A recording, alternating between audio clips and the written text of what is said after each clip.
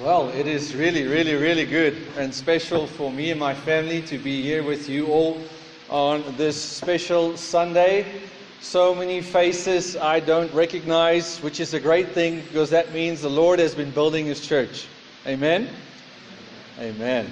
Every time the church gathers, it is an exciting time for believers. It's an exciting time for us to slow down and think what God is doing in this world. I get excited when I think about the church coming together and gathering to worship Him, because these are the very things that God is interested in. God has promised that in the very age that we are living in right now, that He is going to build His church. Nothing is going to stop the building of His church. In fact, we can be so confident that Jesus is going to build His church because He gave His life for the church. He gave His very life for the church. Now, if Jesus is willing to make such a radical sacrifice for the church, do you think He cares about the church? I think we all would say absolutely, right? In fact, He is so passionate about His bride, the church, that He has set apart specific men to lead the church and care for His people. And Scripture teaches us that it's important to think about who these men are, who are going to lead the flock of God. It's been taught here at this church already over the last few months. In Paul's letters to Timothy and Titus, he gives a lot of instructions of what kind of men God is looking for to lead His church. God is not silent about this issue. And one of the joys that we have again today is to be together and to see for ourselves that the very plan of God is still advancing. The very plan of God is still marching forward because God is building His church, because He has gifted the church with godly leaders. And yet today we get to slow down and officially recognize these men as leaders in the church. Ephesians 4 tells us that godly leaders are in fact a gift to the local church. Now, when it comes to appointing elders in the church, it is not a random process. It's not this random process where Dumi and Ntlantla or even Donovan or even us as elders at Living Hope Church have decided that here are some guys who are serving, so let's make them elders.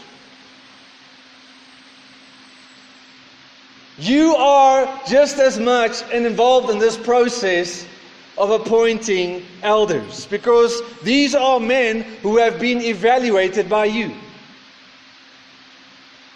They were brought before you and they were asked that you would look at their way of life. That you need to consider these men who are living in according to what they believe. Are they proclaiming the truth, and are they living according to that truth? Men who are examples that you can follow. Men that are the real deal.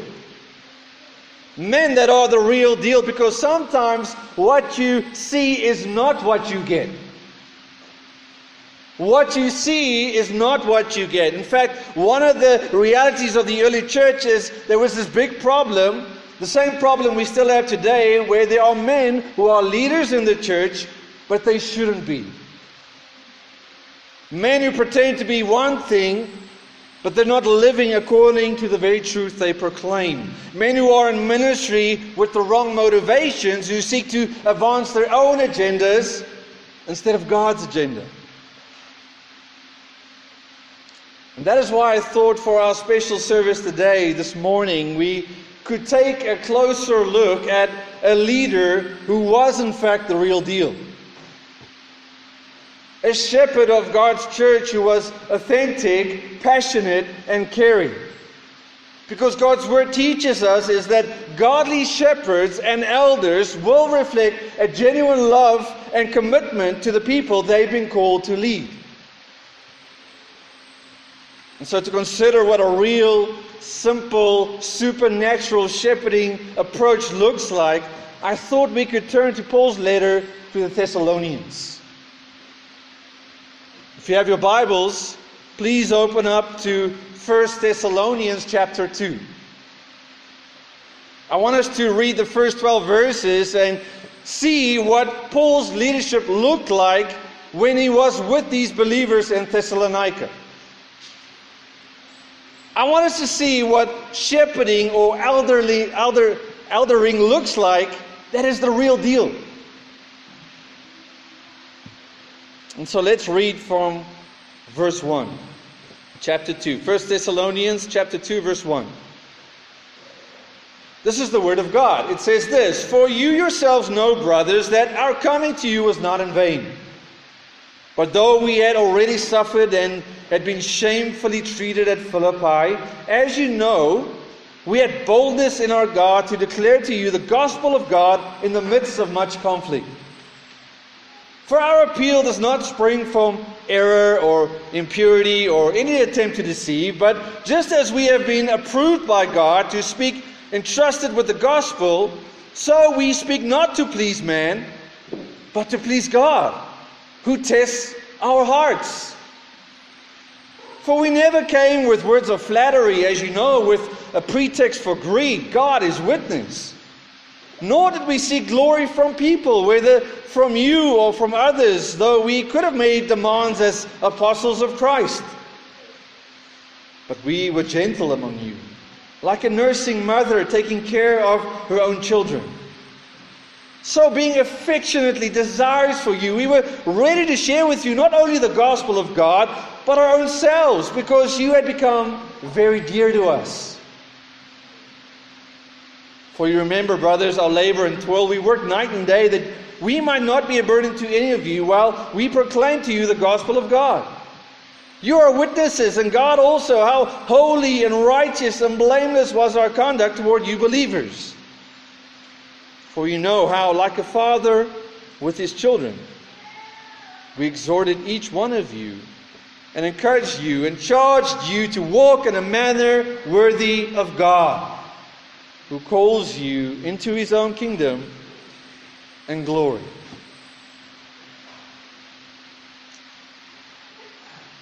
Now, if you look at this portion of Scripture, there's no way we can cover absolutely everything that Paul has just unpacked in these verses.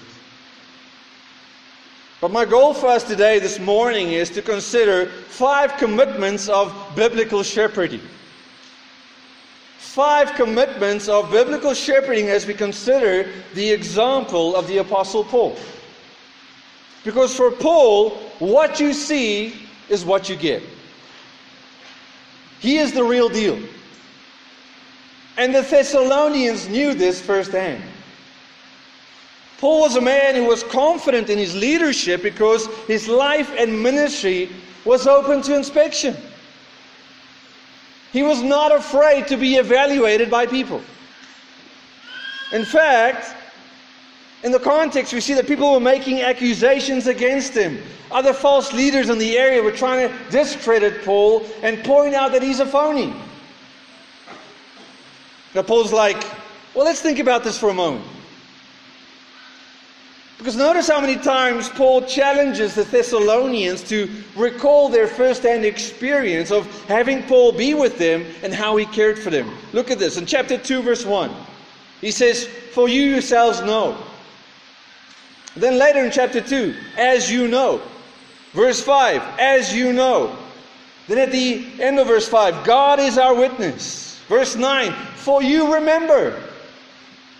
Verse 10, "you are witnesses." And again in verse 11, "for you know." Paul wants to make it really, really clear that he had nothing to hide. That the church would have known exactly what he was like when he was with them. Because you see, sometimes there's a gap between what we think other people think of us and what other people really think of us. Because even as all these accusations were going around against Paul, he was still confident in his leadership because he knew that he was shepherding God's people in a biblical way. And that is the kind of confidence that godly shepherds in the church should have. To be open and real with people as you care for them biblically. And to help us see what that looks like, I want us to then consider the 5 commitments of biblical leadership from this text. 5 commitments of what it looks like to shepherd God's people according to God's way. And the first one is, biblical shepherds are committed to be bold and courageous. Biblical shepherds are committed to be bold and courageous. Look at verse 2, the first 2 verses of chapter 2. He says, "For yourselves know, brothers, that our coming to you was not in vain. But though we had been already suffered and been shamefully treated at Philippi, as you know, we had boldness in our God to declare to you the gospel of God in the midst of much conflict." You see, this Thessalonian church plant was not going very smoothly. As Paul was moving from one area to the other, there was this intense persecution that was following all along. As Paul was preaching about Jesus and the truth of forgiveness and Jesus alone, people didn't like it. And they chased him and his team, out of the area from one place to another. But because Paul had such an intense and great love for the people that he was ministering to, he grew in concern for them. He was concerned they would face the same opposition that he was facing. And so he writes to encourage the believers in this new church, which is most of chapter 1. But here in chapter 2, he's responding to these false allegations that have been made against him. He's responding so that he could comfort the people of God who are facing the same kind of opposition that he did. And the persecution that Paul was facing, even in places like Philippi, did not stop him from boldly proclaiming the truth. And at least this shows us that a faithful shepherd needs to be strong and courageous. Because you can't lead the church and expect them to take risks for Jesus if you don't show your own commitment to the very truth you seek to proclaim. If you look back at chapter 1, verse 6, it says, "And you became imitators of us and of the Lord, for you received the word in much affliction." In other words, the Thessalonians were willing to suffer for the sake of their faith because of seeing the example of what that looks like in Paul, of what that looks like in Jesus. They had a pastor who was leading out of example. You see, even if there were already all these challenges that Paul encountered in bringing the gospel to the Thessalonians, he wanted these frail and young believers to know that the ministry that he had was not in vain. This church plant was not in vain. It wasn't ineffective. It wasn't for nothing. Rather, the faith in Jesus, even though it's difficult, became this well-known testimony to so many other churches in the area. And so with great courage, he preached the truth of the gospel, knowing what kind of suffering might come his way. As one pastor says, courage is a missing ingredient in the lives of many Christians, especially leaders. Their fear of personal hardship causes them not to be bold and risk anything for Christ. But Paul shows us here that he was willing to go all the way. He was willing to be strong and courageous for the good of other people. He was willing to stick to the main thing, which is the proclamation of the gospel of Jesus Christ, even if it means there will be some kind of emotional or physical suffering. In fact, we see actually a few other examples of this in the Old Testament, don't we? Think back all the way to Joshua in the Old Testament. Here's a guy who is taking over from the mighty leader Moses. We've been talking about an intimidating shoes to fill, right? He had to lead all these people across the river. He had to conquer the city that looked like nothing could penetrate it. And he had to lead this massive, massive group of people to this unknown land and territory where anything could happen. It's not too hard to imagine that fear could have hindered his leadership. However, what does God call Joshua to be? Joshua 1 verse 6. Be strong and courageous, for you shall cause this people to inherit the land that I swore to their fathers to give them. Be strong and courageous, because I promised that God will give His land to His people. Think of the prophet Jeremiah. I mean, God basically told the prophet Jeremiah, everyone's going to be against you. But then in Jeremiah 1:19, God says, they will fight against you. But then He gives them this encouragement in the same sentence. But they shall not prevail against you, for I am with you, declares the Lord, to deliver you. Where have you heard those words before? I will be with you. Is this not what Jesus told the disciples in the Great Commission? And this task of going to all nations and making Him known to the ends of the earth. Matthew 28:20, for behold, I am with you always to the end of the age. Even in this very age right now where Jesus is building His church, He says, Christians should be bold and courageous because I'm with you. As we appoint leaders in the church, I am with you. And Christian shepherds can go the distance even if people are turning against them because of the courage and strength they find in knowing that God has a plan and to use their faithful suffering and boldness to advance the gospel to all nations. Because when you're bold for Jesus, it will not be in vain. It will not be in vain. And so a good question for any Christian leader or shepherd or elder or even a Christian is, are you willing to take up the call to lead God's people when you know it's going to be hard? Are you willing to take up the call to lead God's people even if you know for a fact, guaranteed, it's going to be hard? Will you stand up against the culture of the day? Will you even stand up against your own culture to do what's biblical?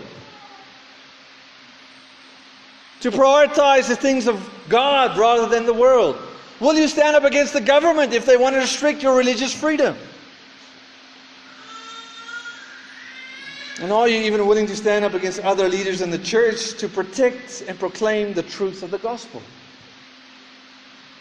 In 2 Timothy 4 verse 5, Paul exhorts Timothy with these words. He says, as for you, always be sober-minded, endure suffering to do the work of an evangelist, fulfill your ministry.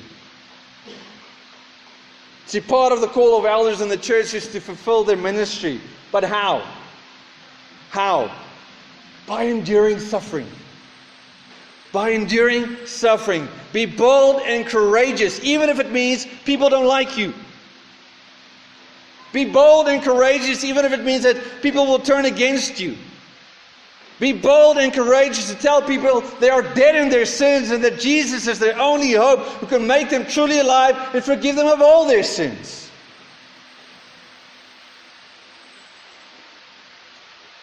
It's pretty easy to want to start compromising on the truth if you think you might suffer for it. It's easy to compromise on the truth if you think you're going to get pushback.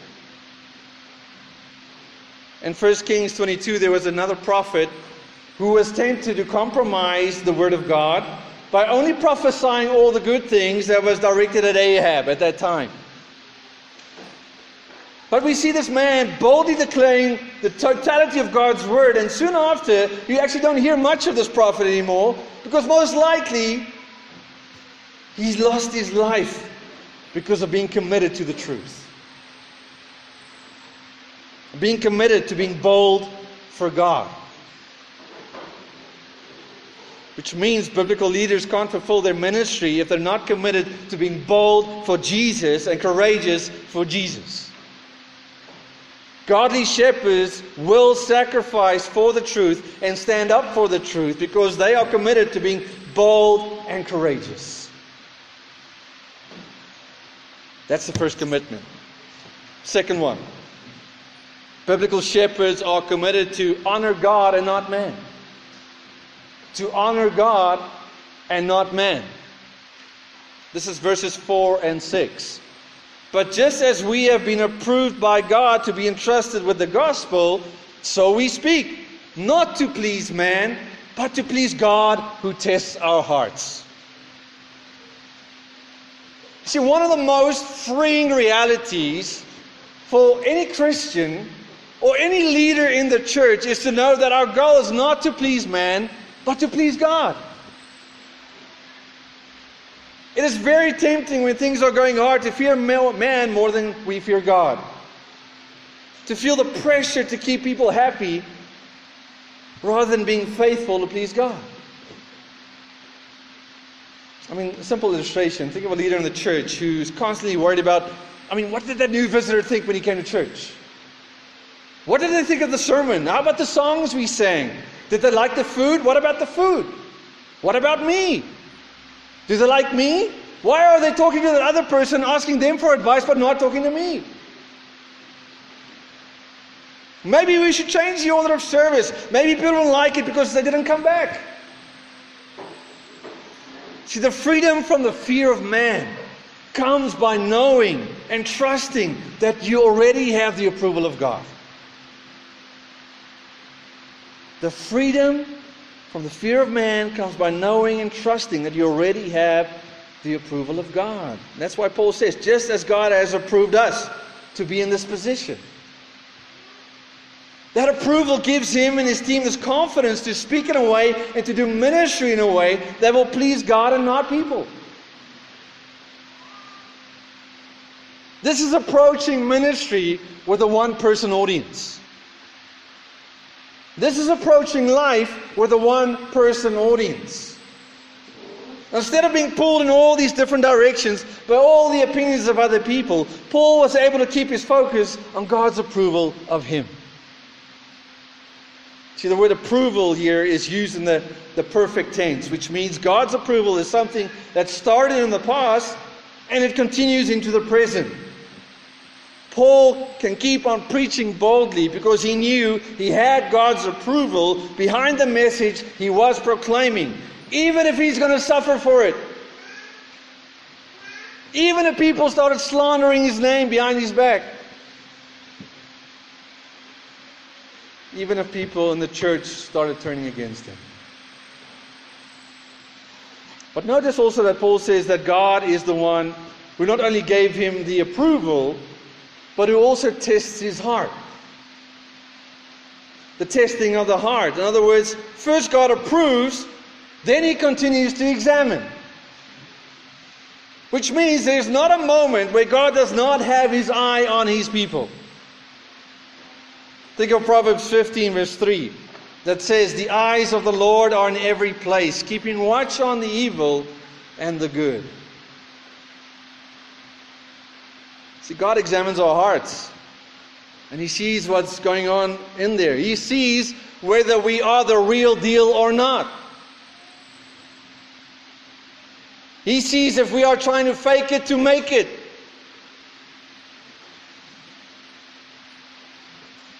And he examines our hearts and he sees through all the excuses we might have when it comes to the way we care for people in the church. He sees through all the excuses we might try and make to avoid suffering for the good of others. See, but knowing that God approves us and examines us, it actually sets us free to honor him with our lives and our leadership. John Stott says it well. He says it like this. God is a more knowledgeable, impartial, and merciful judge than any human being or ecclesiastical court or committee. To be accountable to him is to be delivered from the tyranny of human criticism.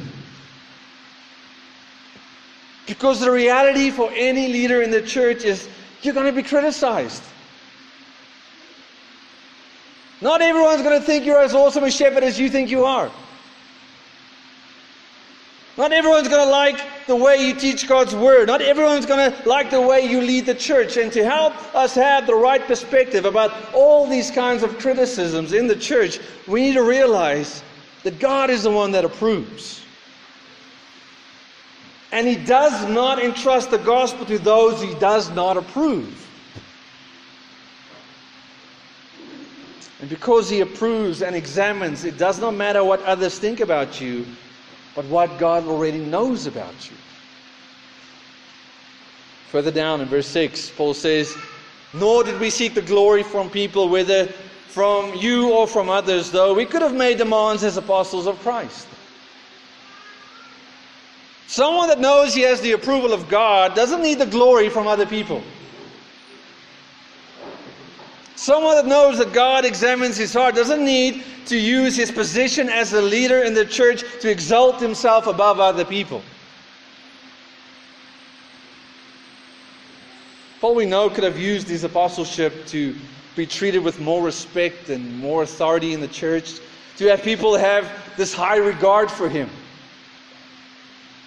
I think we see this all over the place. The so-called man of God says this or that and expect people to jump and do what he says. The man of God thinks he's above other people. He can use his place of authority and leadership to get what he wants. We live in a world where people abuse their authority all the time. Where people seek their own glory all the time. But a biblical shepherd is committed to honor God with his life and leadership. Because he knows God is for him. He knows God is with him. He knows God approves of him because of entrusting him with the responsibility to proclaim and defend the truth of the gospel. He has a commitment to honor God and not to please man. Which then brings us to a third commitment. So far we've seen that biblical shepherds are committed to being bold and courageous, to honor God and not to please man. And now thirdly, a biblical shepherd is committed to serve with pure motives. Serve with pure motives. Look at verse 5. "For we never came with words of flattery, as you know, nor with a pretext for greed. God is witness." You see, Paul didn't come to Thessalonica to get something for himself. He didn't go through all the suffering to get something for himself. This stands against the conscience of so many so-called leaders today who are in ministry for the wrong reasons. People who want to push their own agendas. People who want to fill up their own bank accounts. People who want to have a large group of people chant their name. In fact, Jesus warns us that these kinds of leaders, they promise a lot of things, but they never deliver on those promises. Matthew 7 verse 15, Jesus says this, "Beware of false prophets who come to you in sheep's clothing, but inwardly are ravenous wolves." What does a ravenous wolf do? He seeks to devour. You see, for some reason, when I scroll through Facebook or social media, I get these posts of these guys that have got the slick haircuts, the cool jeans, the golden chains, the white shoes, walking around on stage telling people how awesome they are and how awesome life with Jesus is. And all these guys are interested in doing is to seek to gather a following because they're passionate about their own glory. In fact, in Paul's day, there were also people walking around who were pretty good at public speaking, and they were trying to persuade everyone else that Paul wasn't the real deal. And so he responds to that by saying that my motives are clear. He's like, I didn't come with fancy words that flatter people. I came and told you like it is.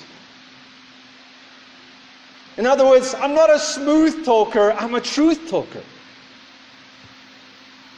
Paul was committed to share the truth and not use his words or his position to make people feel better about themselves. He didn't use his words to get people to like him. He used God's word so that people will love God. Proverbs 26:28 says, "A lying tongue hates its victims, and a flattering mouth works ruin."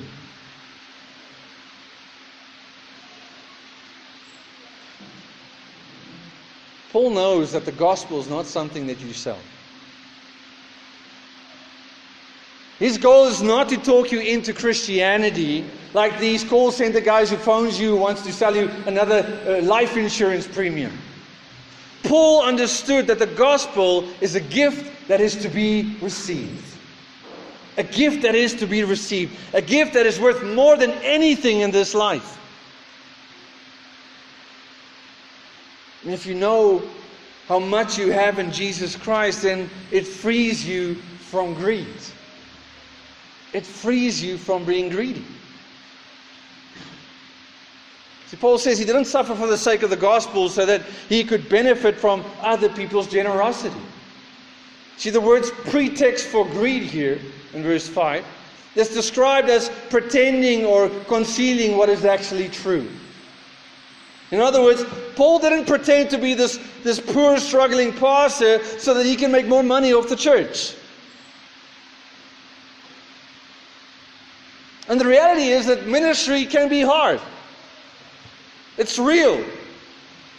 It affects your financial situation. And sometimes people are tempted to pretend that they have nothing in order that they can get more. We can become greedy in this life when we shift our focus from the riches of the gospel to the riches and comforts of this life. In Isaiah 56:11, the prophet describes what the false shepherds are like and who are only in it for themselves. He says it like this: "The dogs have a mighty appetite. They never have enough. But they are shepherds who have no understanding. They have all turned to their own way, each to his own gain, one and all." Pretty intense picture, right? Like a hungry dog that just keeps on eating and doesn't know when to stop, thinking of himself. That is the same as a shepherd who's only concerned about his own gain. And the antidote again to this kind of wrong motivation for being in ministry is knowing that God is our witness. Because not only does the one-person audience free you from the pleasing of other people, but it also frees you from seeking to please yourself. Biblical shepherds are not in it for the money. They're not in it for the comforts of life. They don't seek to sell you something so that they can generate large crowds and bigger budgets. See, a biblical shepherd is not in ministry for himself. Because when you realize and keep realizing how rich you are in the gospel, then every time you proclaim the gospel, you're reminded with all boldness and courage that you're seeking to honor God and not man, and you are made free from the love and cares of this world because you're living for a world that's coming. When you are satisfied with Jesus, then you won't be satisfied with the things of this world. And so again and again, Paul is describing to us, he's showing us what biblical shepherding looks like. It's an open book. He doesn't have to hide his intentions. His motives are pure and remain pure when the motivation to serve in ministry is not to benefit yourself, but to see others benefit and understanding what it means to have a personal, saving, satisfying, life-altering relationship with Jesus Christ. Do you know what I'm talking about?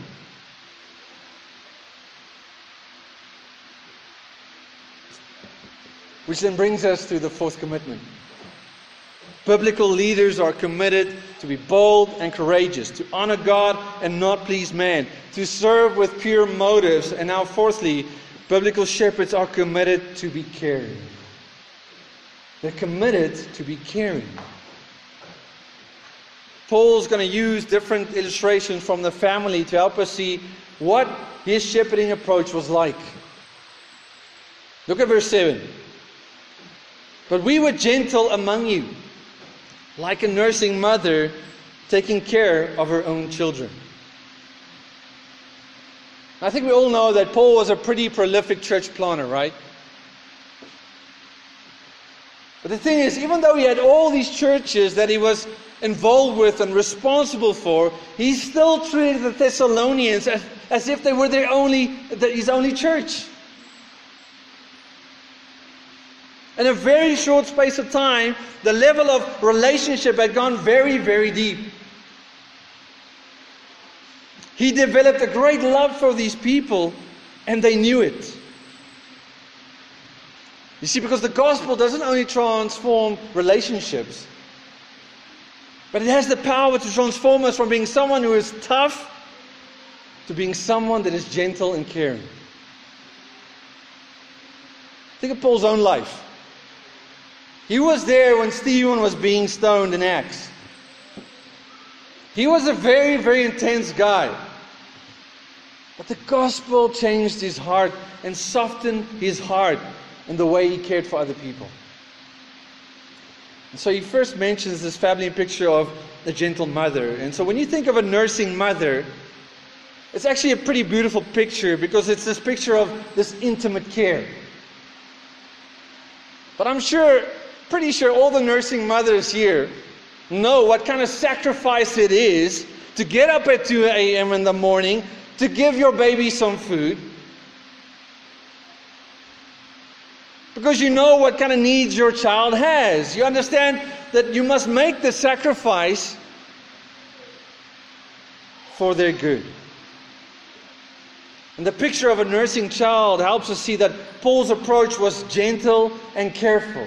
Gentle and careful. Instead of being this tough and rough guy with the Thessalonians, they had this first-hand experience of Paul's gentle and careful approach toward them. People who were new to the faith. Because now imagine someone comes to the church and they want to talk to one of the leaders. And they want to unpack that burden that they've been struggling with, and this response they get is all this toughness. Do you think that person is going to come back and share their struggles again? In Isaiah 40 verse 11 we read, He will tend His flock like a shepherd. He will gather the lambs in His arms. He will carry them in His bosom and gently lead those that are with young. Who do you think Isaiah is talking about? Everyone's going, Jesus, it's obvious.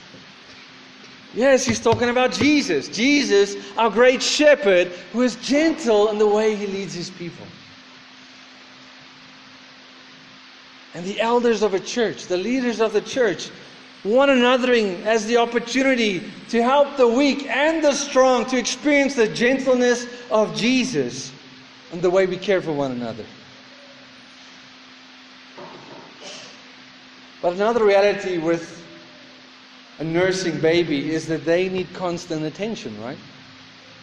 They need constant attention. Which means biblical shepherds are committed to not only knowing their sheep in an intimate way, but to sacrifice constantly in order to help them grow. Because the temptation can be to think that, but I've already explained this truth to you. Why are you not changing? I mean, I preached that one good sermon on anger. Why are you still angry?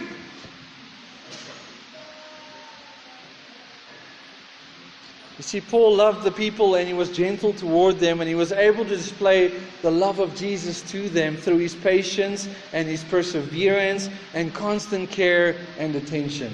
He knew what was going on in the life of these people.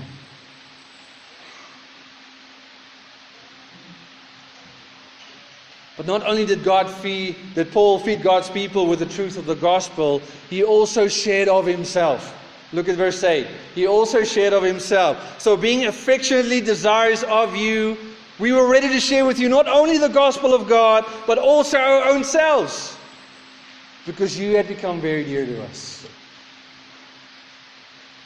You see, sometimes we don't want to share our lives with other people because of being hurt by a relationship. Maybe there's this tendency that we want to pull back from a certain relationship because of the criticism that you have received.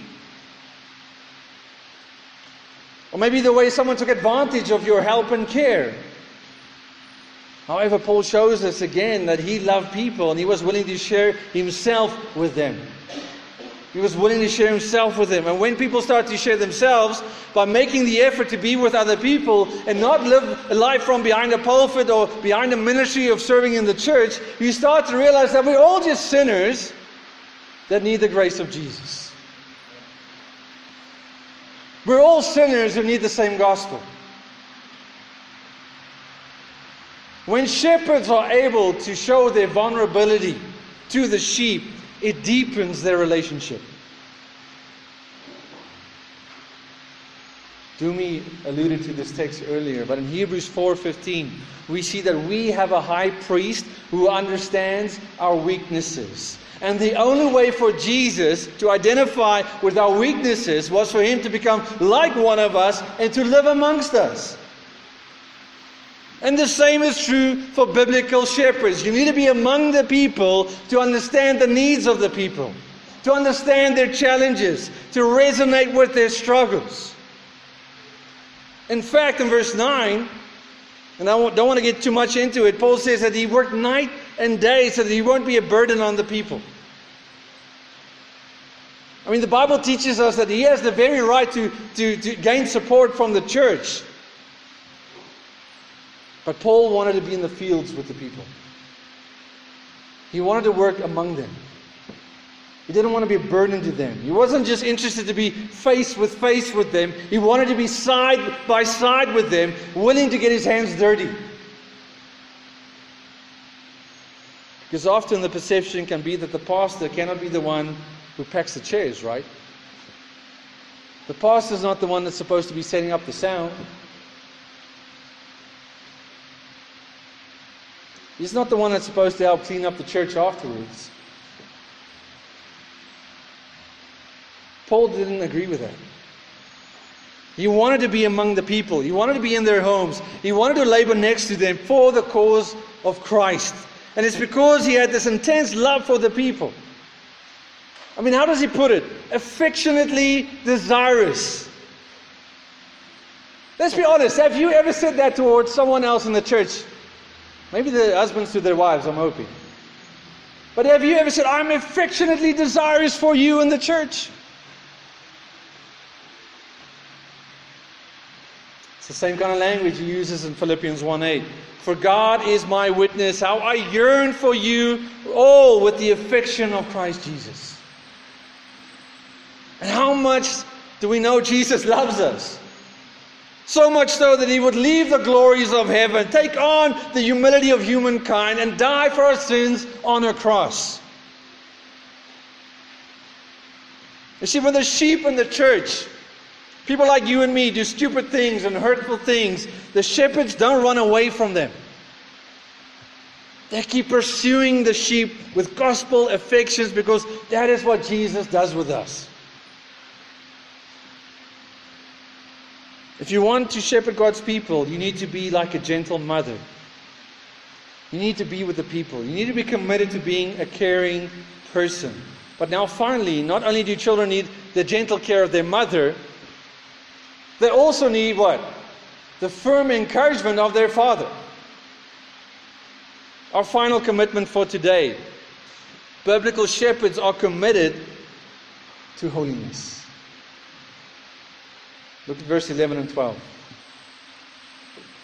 For you know, like a father with his children, we exhorted each one of you and encouraged you and charged you to walk in a manner worthy of God, who calls you into his own kingdom and glory.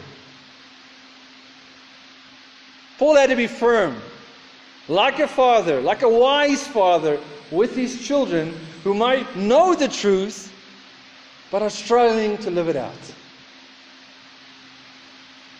You see the beautiful balance here between the gentle care of a mother and the firm exhortation of a father. In fact, Paul is committed to living a life of holiness, and he wants the Thessalonians to do the same. He said back in verse 10 that the church was aware of his holy and righteous and blameless conduct toward them. This is a man that was practicing what he was preaching. However, Paul is not saying that elders never sin or make mistakes. But what he is saying is that elders are committed to living a holy life as an example to the rest of the flock because of the righteousness and blamelessness they have in Jesus. Christians know that God is for them. They know they can't earn the love of God. They know that grace and complete forgiveness of sins is a gift from God. And the reality of the great exchange between Jesus taking our sins in exchange for His holiness makes it possible for any believer to be one with Him. The very truth that motivates us to holiness. And fathers want to help their struggling children to grow in purity and in holiness because of the love they have for them. Which means, church,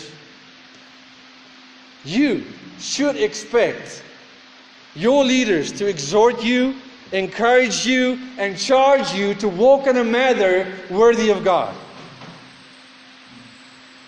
See, the word worthy is the word axios. It means bringing into balance or equivalent. You know those old scales, when they weigh it, like the judge system, you put the weight down, one lifts up, the other goes down.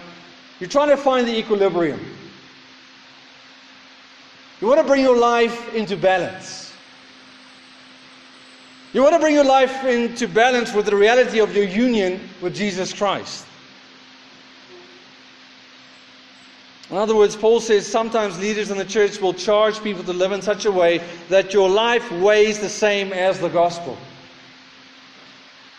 And if the gospel is the power of God for salvation, as Romans 1:16 says, then we need to live a life in a powerfully saved way. See, someone that doesn't love you is not going to point out when your life is out of balance. They will ignore your sin and the messiness that comes with it. But like a loving father, biblical leaders are committed to pointing people to live a holy life. A life where you recognize that you have been called into God's kingdom and glory. God's kingdom and glory, which means God wants His under-shepherds to keep pointing people to heaven.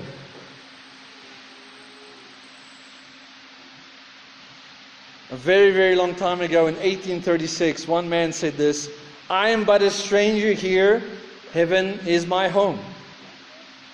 Earth is a desert clear, heaven is my home. Danger and sorrow stand around me on every land, but heaven is my fatherland."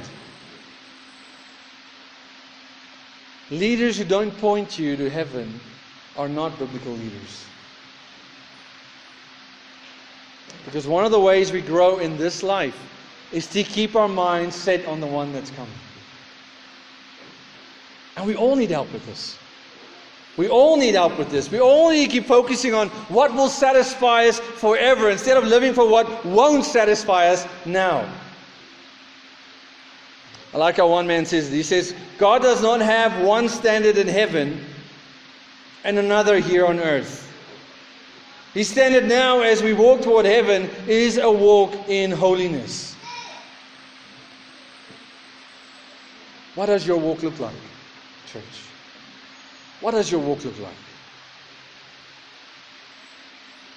Biblical leaders should therefore be committed to walk with God so that they can help others walk in a manner worthy of God.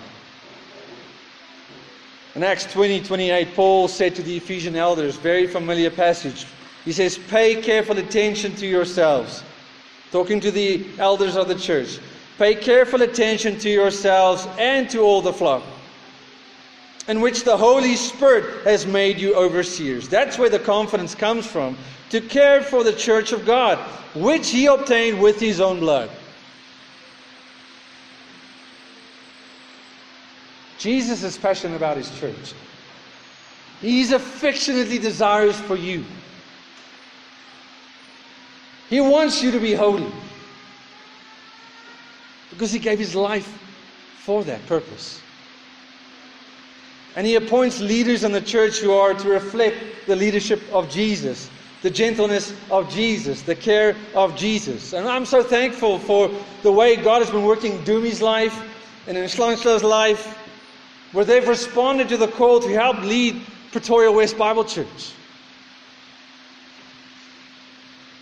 These are men who are ready to make the commitment, who have been making the commitment to be biblical leaders who are bold and courageous, who seek to honor God and not man, who want to serve with pure intentions, who want to be caring toward you, who want you to be holy as they pursue holiness themselves. I mean, what a gift to the church, right? What a gift to the church. And so I want to close with the following exhortation to all of you. Because you have evaluated these men and you've seen that they're the real deal, you must allow them to care for you and lead you and follow them as they follow Jesus. You can help the elders of this church lead you better if you are open and honest with them. Why? Because you know God knows your heart. He examines you all the time. He has His eyes set on you all the time. You can open your homes and your hearts to them and allow them to speak truth into your life, pointing you to a life of holiness, to walk in a way that is worthy of God.